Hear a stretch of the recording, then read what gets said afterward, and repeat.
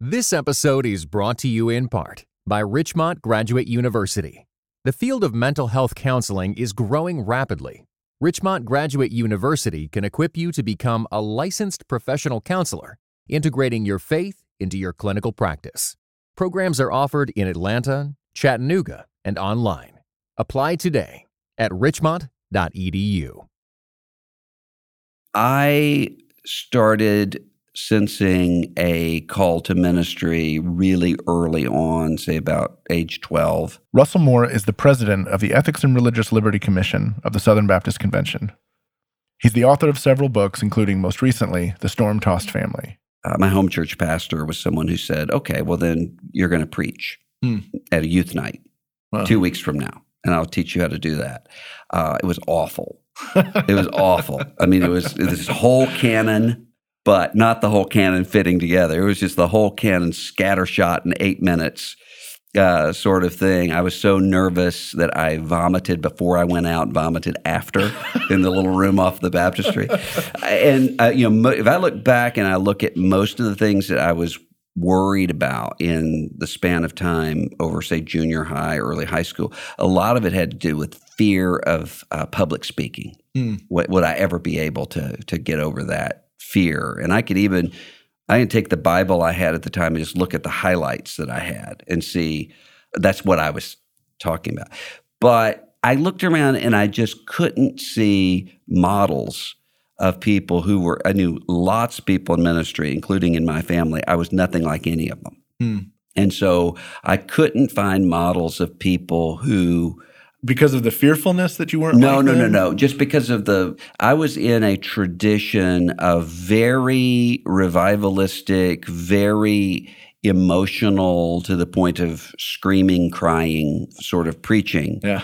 And very sloganeering kind of really dispensationalist prophecy chart sort of thing. Sure. Really everything is about a mood that is struck in just the right way at the altar call, all of that sort of thing that wasn't me, and I couldn't be. And it was also very anti-intellectual in a way that I would feel guilty for reading in front of people because it was almost like, why are you reading that? To the point that my wife laughs at me, to the point that even now I kind of tense up when someone asks me, what are you reading? If I'm on a plane or something, I have something. It's almost like I've been caught doing something I shouldn't do. So all of that sort of played into it. And then I had a big faith crisis at age 15 that had to do with looking around and saying, this isn't New Testament Christianity.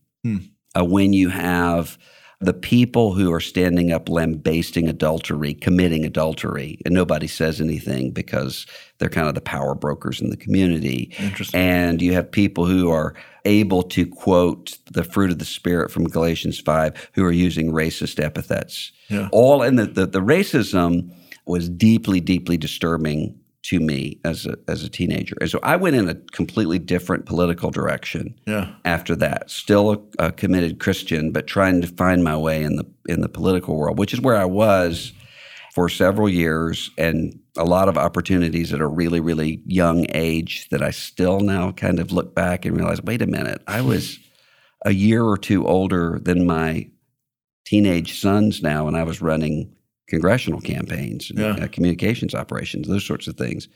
So that happened, but there was still this sense of, well, wait, this isn't what God was calling me to either.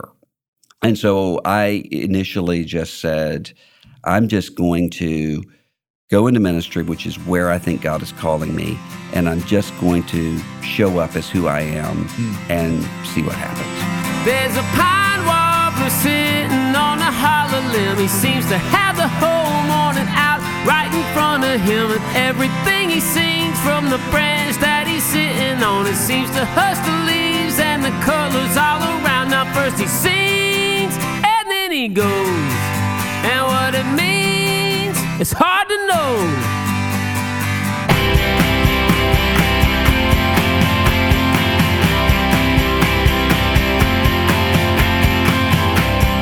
From Harbor Media, you're listening to Cultivated, conversations about faith and work. I'm Mike Cosper, and on today's show, I'll talk to Russ Moore about the ways he's working to advocate for Christian ethics in a post-Christian world. We'll talk about dystopian futures, sex robots, Donald Trump, and more. So stay with us.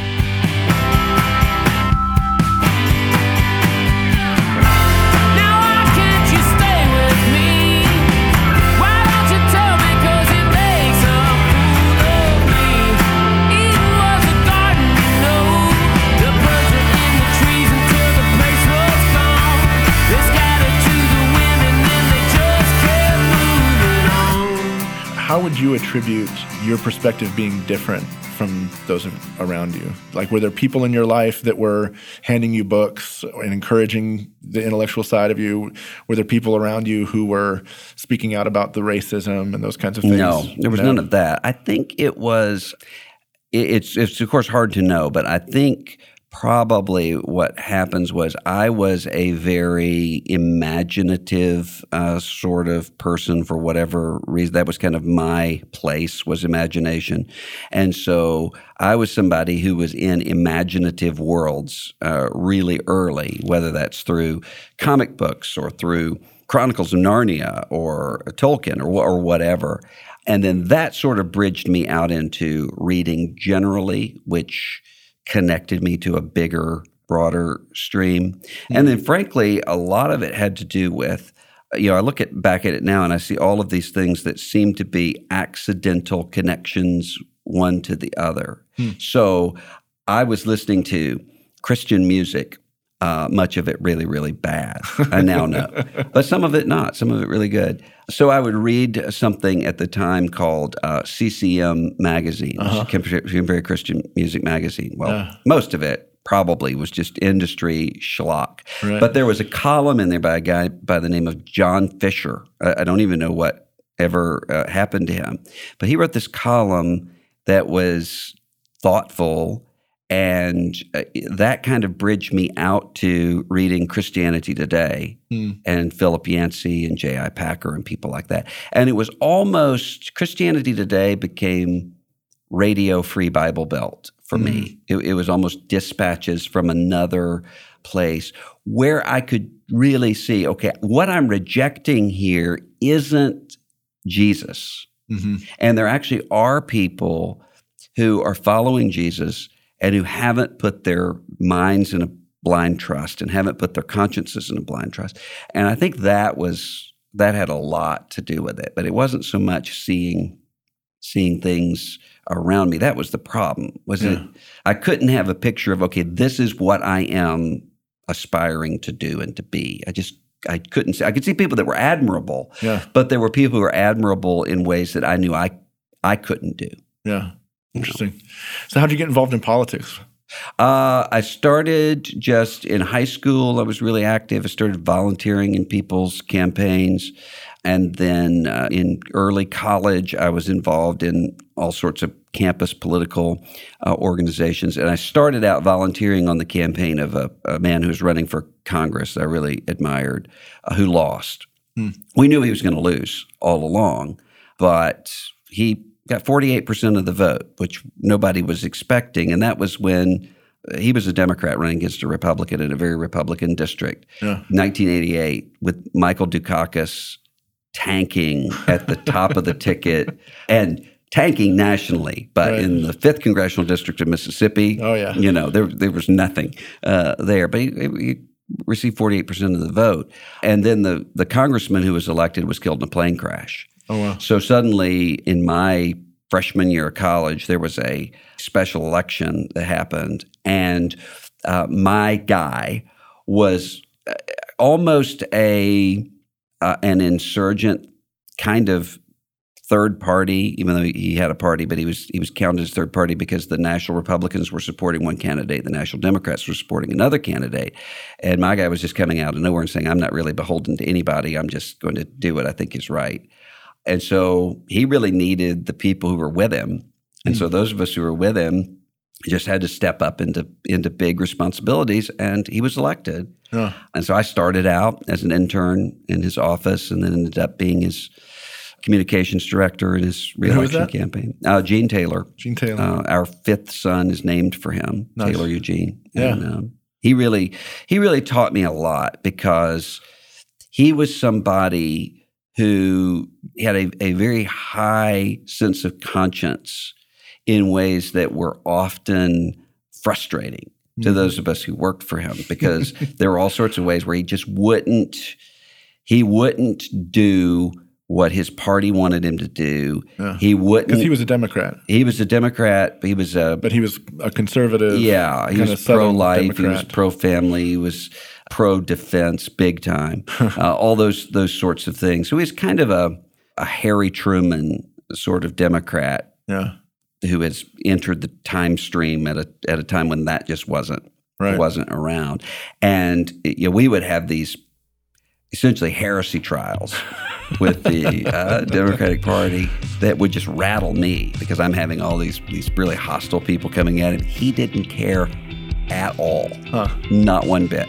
So he really taught me a lot about the sort of character that I would want to have, even when I disagreed with him on things.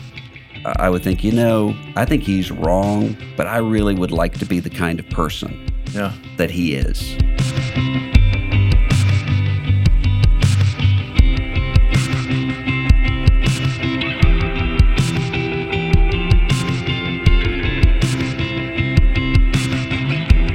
To hear him describe Gene Taylor that way is pretty remarkable, because in the last few years, Moore has experienced intense criticism from people who think he's either too conservative or too liberal.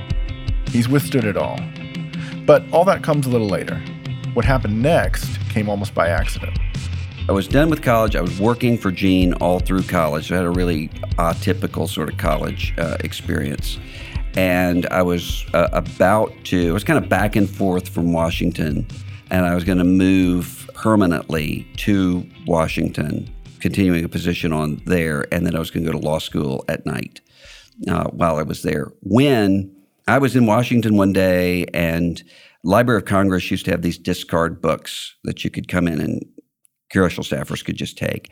And so I had gotten a stack of them, and one of them was this little Free Will Baptist pastor's guide to doing weddings and funerals. And I just picked it up.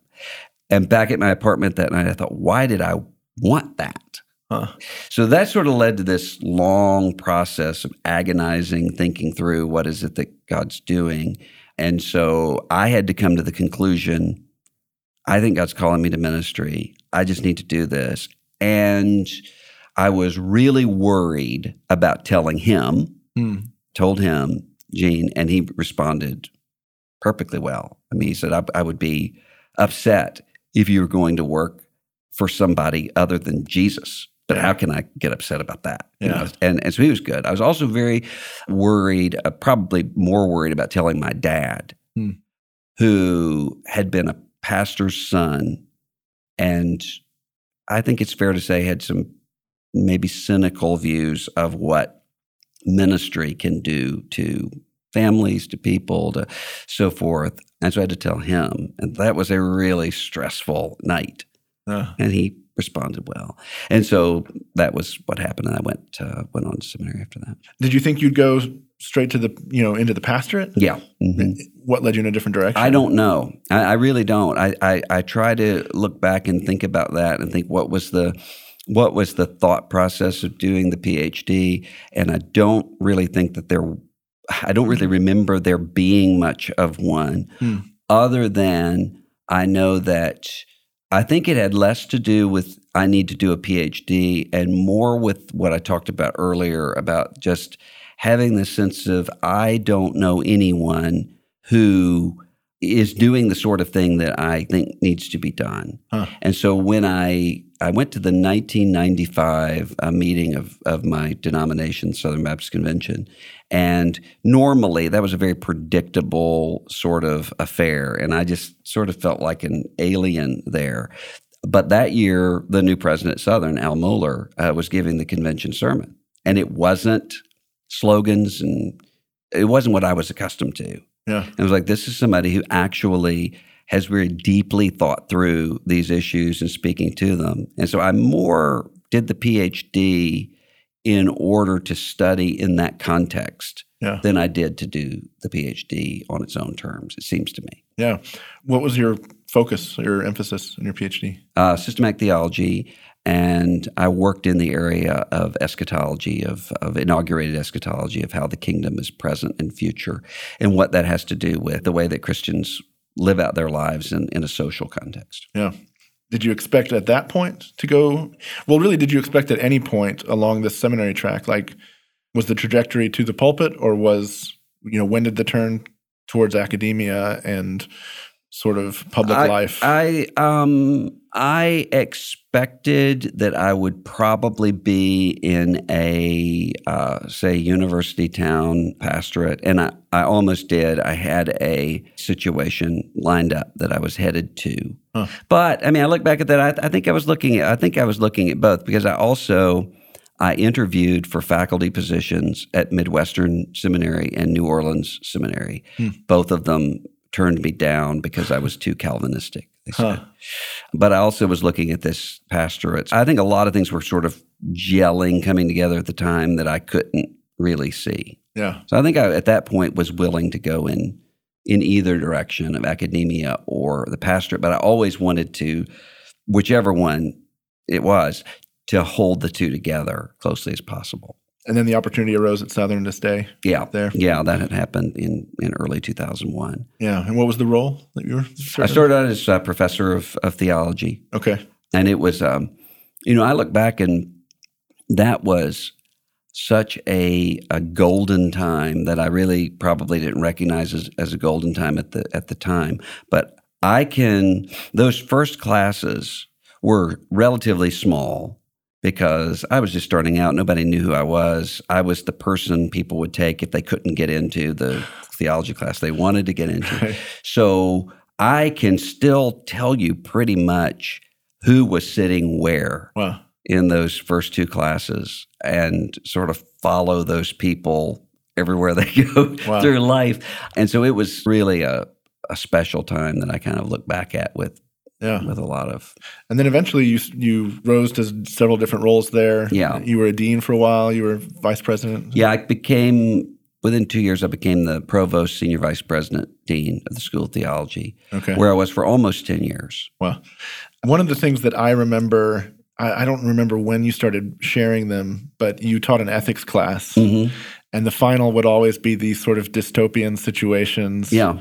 I'd love for you to share one or two of those if you remember any of those kind of questions, arguments that you throw out at people. I'll tell you the main reason why I would do that is because a lot of future ministers, pastors, missionaries, whatever, come into an ethics class, I think, assuming, okay, here are the answers.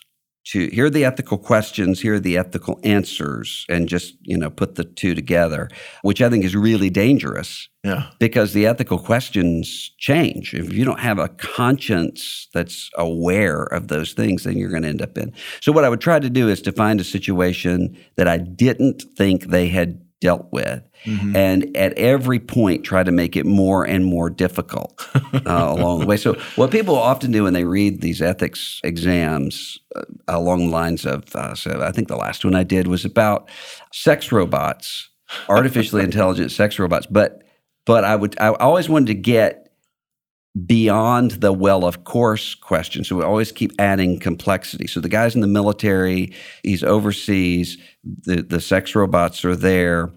This is 50 years from now, so it's a time when polyamory is expected, but he's a committed Christian, and this is sort of the way he is avoiding that. And then make it more complex by saying the sex robot is actually connected to his wife, who is controlling this from the United States of America. And the sex robot is designed to look just like his wife. And so, you go through all this. So often what people will say is, well, what's the answer? What's your answer? And they're always kind of surprised when I say, I don't know. Because what I do when I'm writing those ethics exams is try to trick myself. Right. So I make it complex enough that I don't know the answer, so that I have to work it through the same way they do. And what I'm trying to do is to get them to, I'm trying to not necessarily see what's the end decision they make as what's the thought process? How are they reflecting on Scripture? How are they adequately assessing what's going on in the situation? Are they trying to live out consistently? So that's why I'll always throw in there things where it's, well, if you say this, then would you also say blank and so forth? And so by the end of it, I have to work through it as much as they do. Yeah. Were you encouraged by the way people were able to work through those questions? Yeah, I am. And it's remarkable, though, some people have started accusing me of having some sort of psychic power of predicting things that are so it's almost like, oh no, because, there would be things that 12 years ago, the first one I did like this was about transgender situation where a woman comes to faith in Christ. She comes forward. She says, I want to be baptized. But she says, but I need to tell you a secret. My name's Joan, but I'm really not Joan. I was born John. And she's 50 years old, but 30 years ago, she made this transition. Nobody knows about it. Lived as a woman ever since. The person has a daughter that the person adopted 10 years ago, knows this person as mom, doesn't know anything else about it. How do you work that person through the process of thinking through what does repentance look like and what do I need to do? What amazed me at the time was that most of the people in the room kind of laughed and said, oh, this is typical Moore tricking us with this bizarre science fiction-y hypothetical. Right. I said, I can come up with bizarre science fiction-y hypotheticals, but this isn't one of them. You're going to have to be dealing with this issue in your churches. And then I don't know how many of my former students call and say, well, it happens. Joan came today to church. And my response is to say, good. Yeah. Because if not, that doesn't mean that Joan's not out there. It means you're not sharing the gospel with Joan. Yeah. So, a lot of times there'll be things that are sort of on the precipice of recent years have had to do a lot with... The sex robots thing is going to happen. Oh, absolutely. Yeah. Absolutely. And the thing about it is people aren't prepared to think through issues of technology. Yeah. The ways that technology can bring forward not new temptations, but can bring temptations to different places and can make those temptations invisible. People aren't really prepared for that because if you start talking about it before the technology is mainstream, then that's crazy. That would never happen. And then once it becomes mainstream, it's too late. Yeah. It's already part of, and that's for all of us. I found myself, I was talking to my wife about Super Bowl ad for Amazon Echo, where they had to try to figure out how to have an ad that would use the word Alexa without triggering all of the Amazon Echo devices all over the country shutting down the system. So they did. They found it out. But I was telling her about it, and I was saying Alexa because I didn't want to activate the Amazon Echo that's over there. And I was spelling words out, kind of the way we used to when our kids were toddlers. I realized, wait a minute, I just wouldn't have seen that coming. Yeah.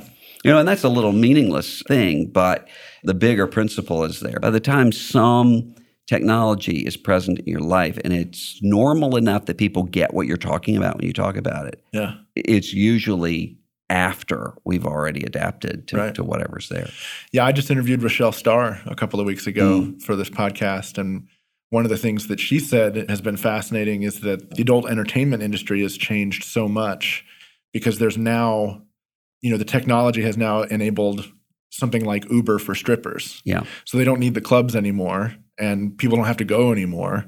And it's like the access to these things changes so dramatically because of the technological shifts. And that changes not so much the moral or justice realities of what's taking place as much as it changes who will be involved. Yeah. Because you take down some barriers that people have. There are a lot of men who won't go into a strip club, not because they have such a well-formed conscience about the dignity of women and about holiness of sexuality or so forth, but because I just would feel gross being the kind of person that would walk into a strip club.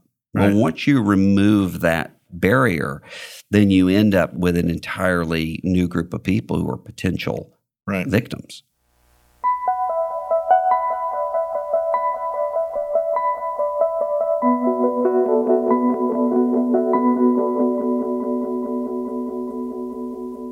let's talk about the ERLC. When did you become familiar with their work and kind of aware of what they did? Well, I was always familiar with what they did because I grew up in a church at a time when Baptist life in the United States was very cohesive. And so there was something called Royal Ambassadors, which was kind of Baptist Boy Scouts, except it was about missions. And so what you're doing is you're learning the way Boy Scouts are learning the Pledge of Allegiance and so forth. You're learning, here's what we do.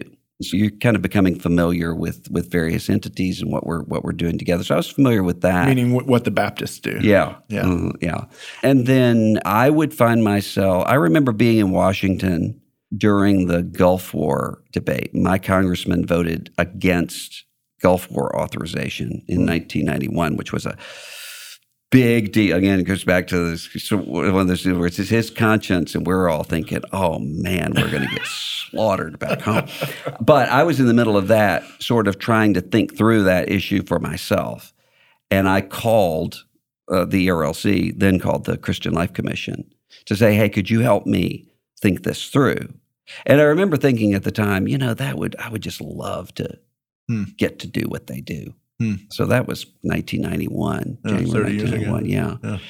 So that was sort of the beginning of it. And then when did you become the president? 2013. The long-standing president for 25 years, Richard Land, had last several years was involved in a great deal of controversy over some racially tinged comments on the radio and some other issues that came along with that, and then retired in 2012. And so the process started then, I think in the summer of 2012, and I was elected in March. So what exactly do you guys do? Well, we do two things primarily. The first thing and the most important thing is to equip churches, Christians, families to think through essentially the Christian life. Yeah. That's one of the reasons why they changed the name in this big denominational restructuring in 1996, which I think was a mistake. Too far gone to do anything about it. But I think Christian Life Commission explained, at least to people within the church, better what it is. It was equip you to live the Christian life.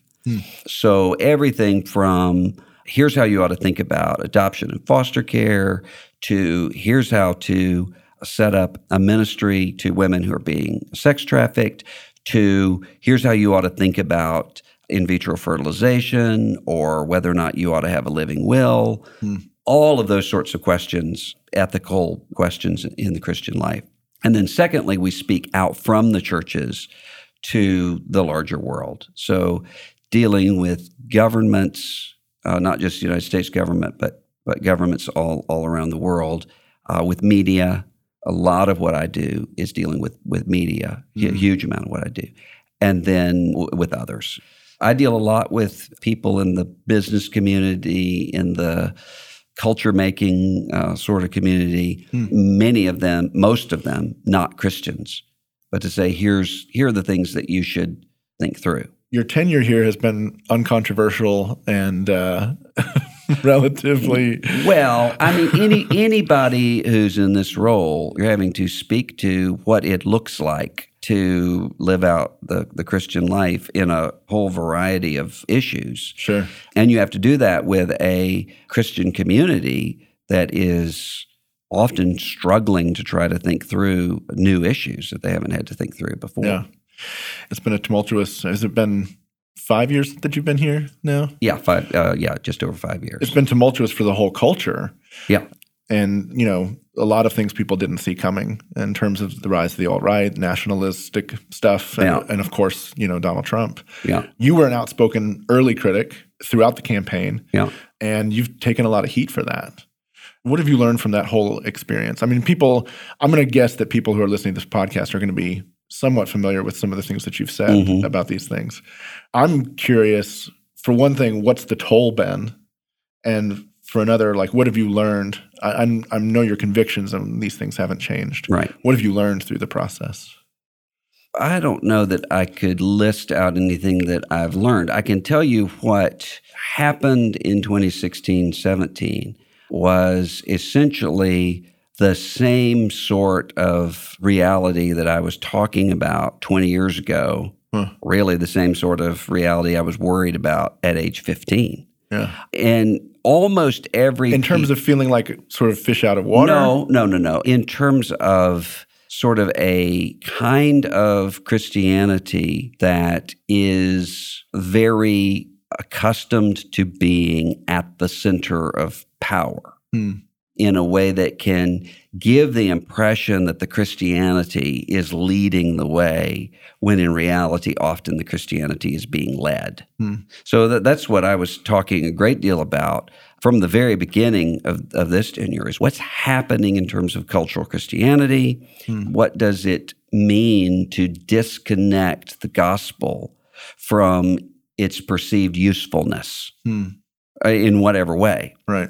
Whether that, and that's not just in terms of political power, it's also in terms of much of what we saw with the seeker-oriented Christianity that was booming through the 1970s through the early 2000s and still remains in some ways, was about that. How do you take what it is that you already want and aspire to, and Christianity can help you get there? All of that tended to come together. And also the question of the way I see what Jesus is doing in the New Testament and what the Apostle Paul carries forward is 1 Corinthians chapter 5. Yeah. I do not judge those who are in the world. Otherwise, one would have to go out from the world. I judge those who are part of the household of God. So that there's a reality where Christianity can only serve the outside culture if Christianity is in fact distinct and free to be discipled by only one man. Yeah. And so all of those things were in many ways more easily perceived, but they were the same issues. Same issues. In the midst of the criticism, at any point were you ready to walk away? Yes. The 2016 stuff is overhyped. I find this because the entire culture is subject verb Donald Trump on everything. Choice of breakfast cereal, what does that have to do with Donald Trump? I think that's hyped to a great degree. What I found is not that there was a lot of criticism, it's that there was very little. And that I actually had overwhelming affirmation and encouragement from most Christians, most Southern Baptists, as was seen in the votes they would take at the SBC, where we would be affirmed with, this past convention, 99.5% of the vote. That's great. Those sorts of things. What I learned about myself was that sometimes when you're, and I found this at various times in my life, sometimes I would have, serving in local church ministry, one anonymous note that would come in the offering plate that would say, you look too often to this side. This literally happened. You look too often to this side. And that's what I would remember.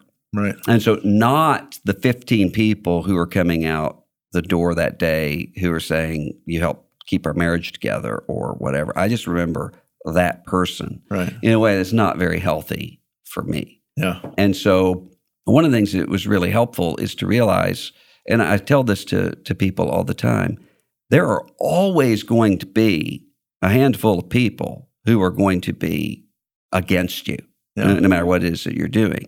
Those are going to be the people who are motivated to say, I will talk to someone about. Most of the people who love you and encourage you and support you, just assume you know it.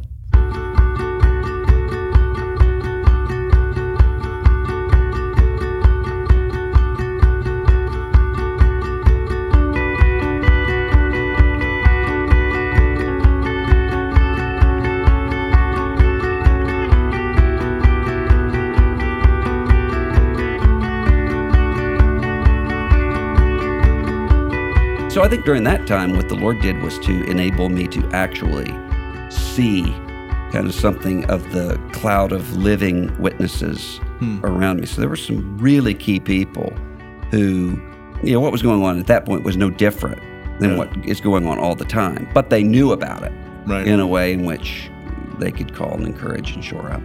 There are some friendships that were built out of that time that are so deep that I can't imagine them. And so, there's people like Presbyterian pastor by the name of Ray Ortland, who would come to my house every single day, just about, with just leave at the door some little package of encouragement or whatever. Wow. Beth Moore, who, would often text me sermons, essentially. And I just remember, I told Maria, it's kind of the humbling way the Lord works, because I remember early on in my ministry being critical of Beth Moore, not in any sort of public sort of way, but just, then later to say, God really knows how to, where I'm turning around and saying, if it weren't for Beth Moore, I don't know what I would have said or done in certain situations. So she was really the Lord's sort of, people like that. I think that was really encouraging.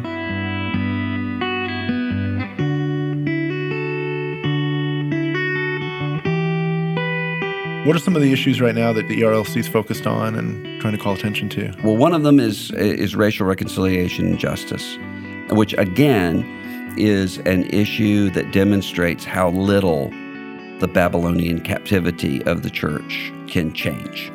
So you will often hear the exact same kinds of arguments in 2018 that one would have heard in 1965. I can read the mail that came in here with my predecessor in the 1960s when he was arguing for integration, and the same sort of things that would be said right now.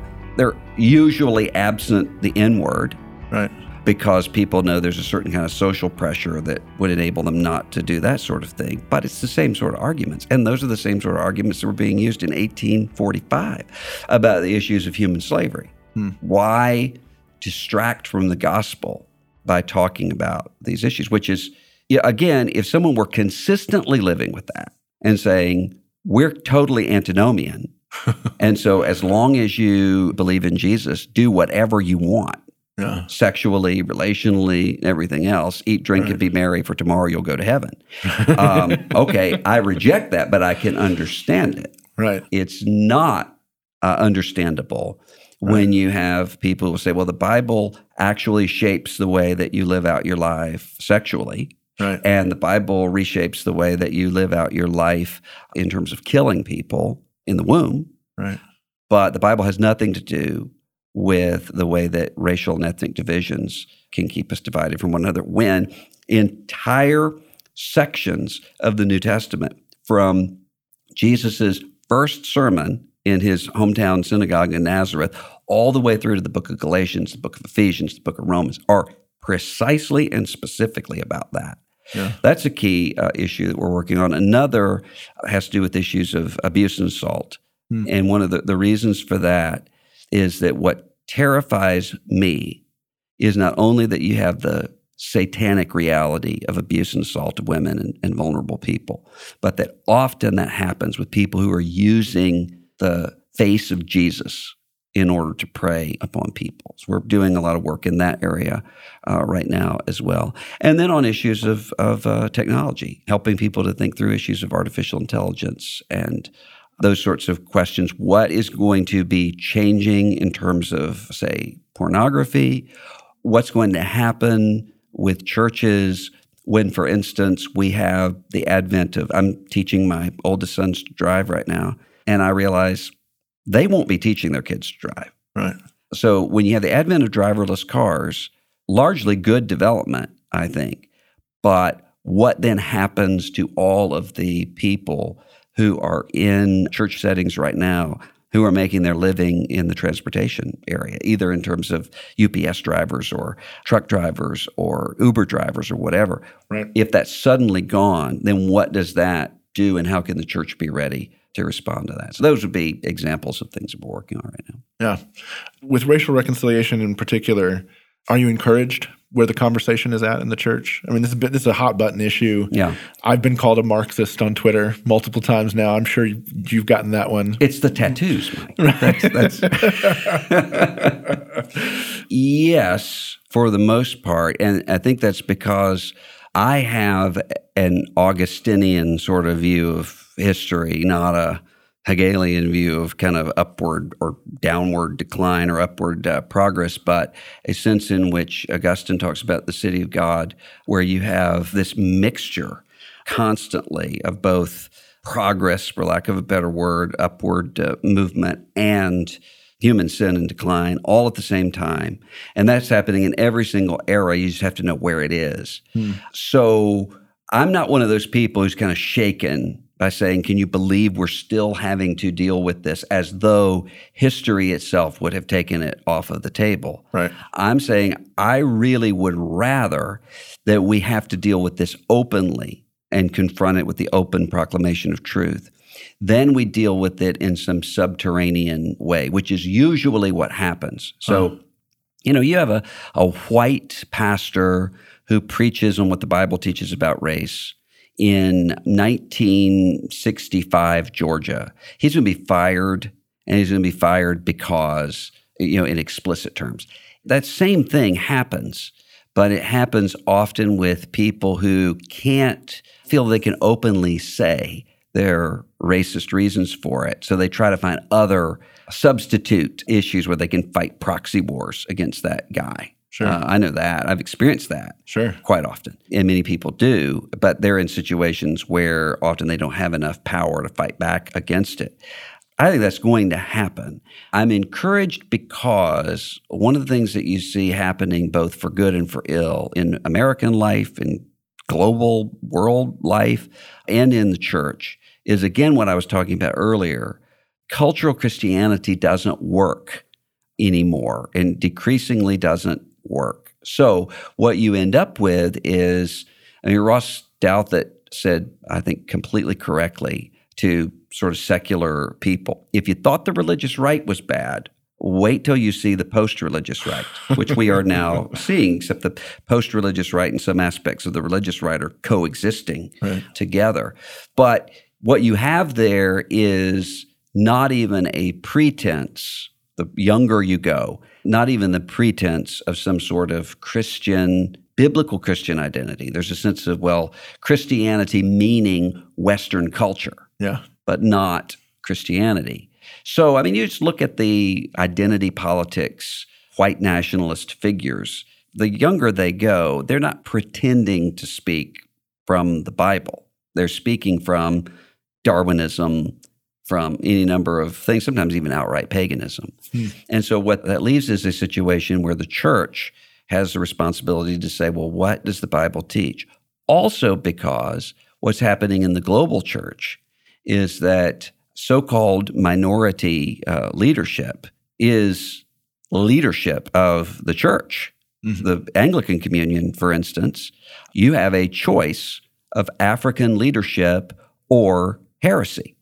And that can be repeated in the Methodist Communion as well.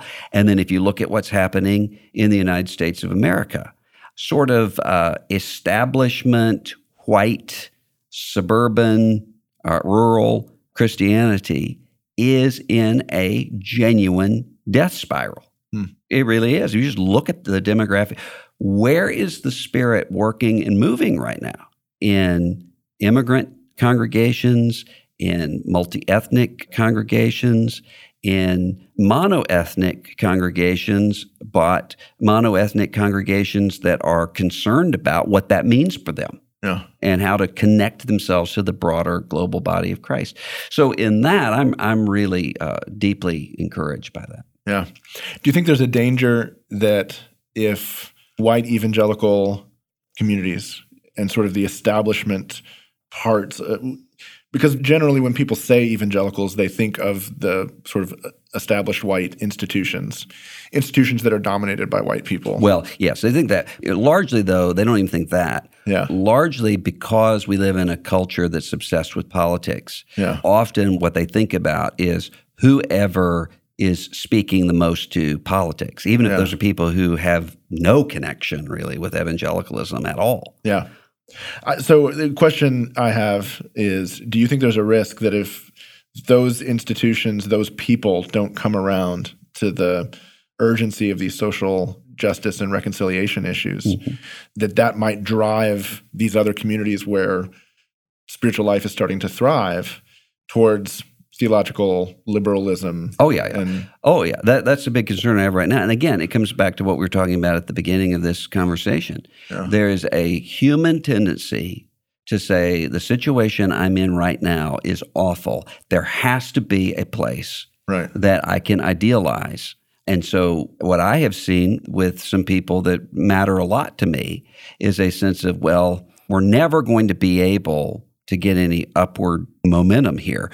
So the answer to that has to be in some form of liberalism. Yeah, or some other church communion. Yeah, in a way that, I mean, ultimately, once they get there, then they realize, well, this wasn't the answer to what I was looking for. But yeah, I mean, that's a very real danger. There's also a real danger. I mean, you just look around and see the biggest concern I have right now, and has been all along, are 15-year-olds like me, the 15-year-old that I was.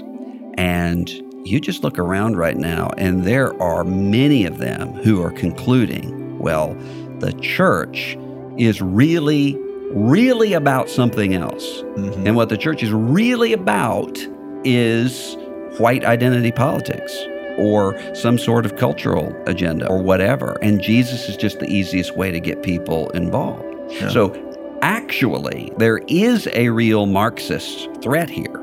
And the Marxist threat is not from the people who are saying, let's apply what the Bible teaches about racial reconciliation and justice. The Marxist threat is from people concluding that Marx was right, that religion is just the opiate of the masses in order to baptize the status quo. And you can just look at the numbers right now, and it is absolutely astounding of people who are, the younger you go demographically, saying this is not what. Now, some of that is because they don't need to, right, culturally, but a lot of it is because they have that sense that I had, something here is really about something else, and somebody's selling me something, mm-hmm. but they don't have that. What I had, C.S. Lewis speaking into my life in print, having something else, and so they end up walking away. That's the biggest concern that I have.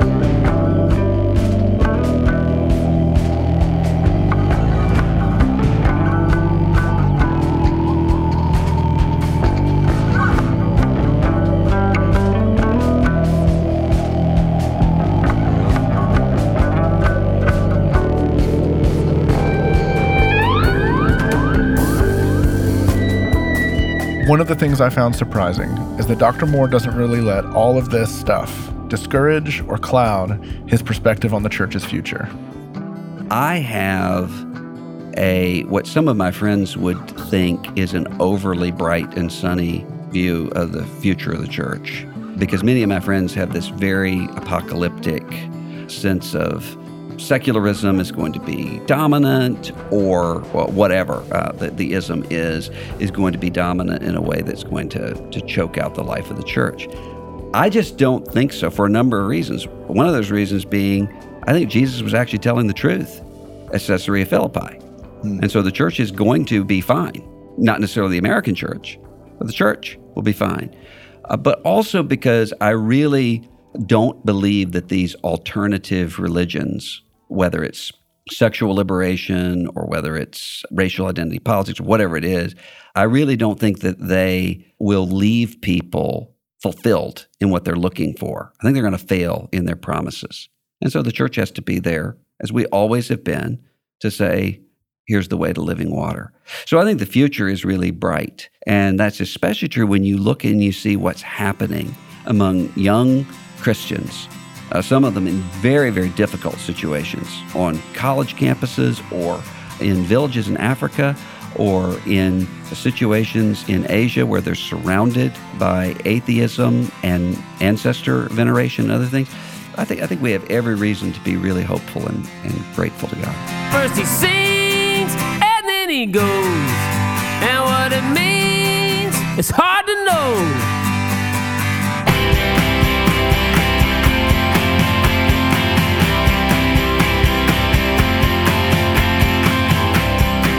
Thanks for listening. If you're enjoying the show, share about it. Share on social media, leave us a rating and a review in iTunes. It really helps other people find the show. Also, we have a weekly newsletter. It's called The Roadstead, and it's got a column from me, related links to each episode, and more. Sign up for it now at cultivatedpodcast.com. You can learn more about the ERLC's work at ERLC.com, and you should definitely check out Russ's new book, The Storm-Tossed Family. It's out here in the next couple of weeks, and you can pre-order it now. Today's episode was produced by me. It was recorded by Eddie Morris. It was edited and mixed by Mark Owens. Our music today was from Roman Candle and Dan Phelps. We'll be back in 2 weeks.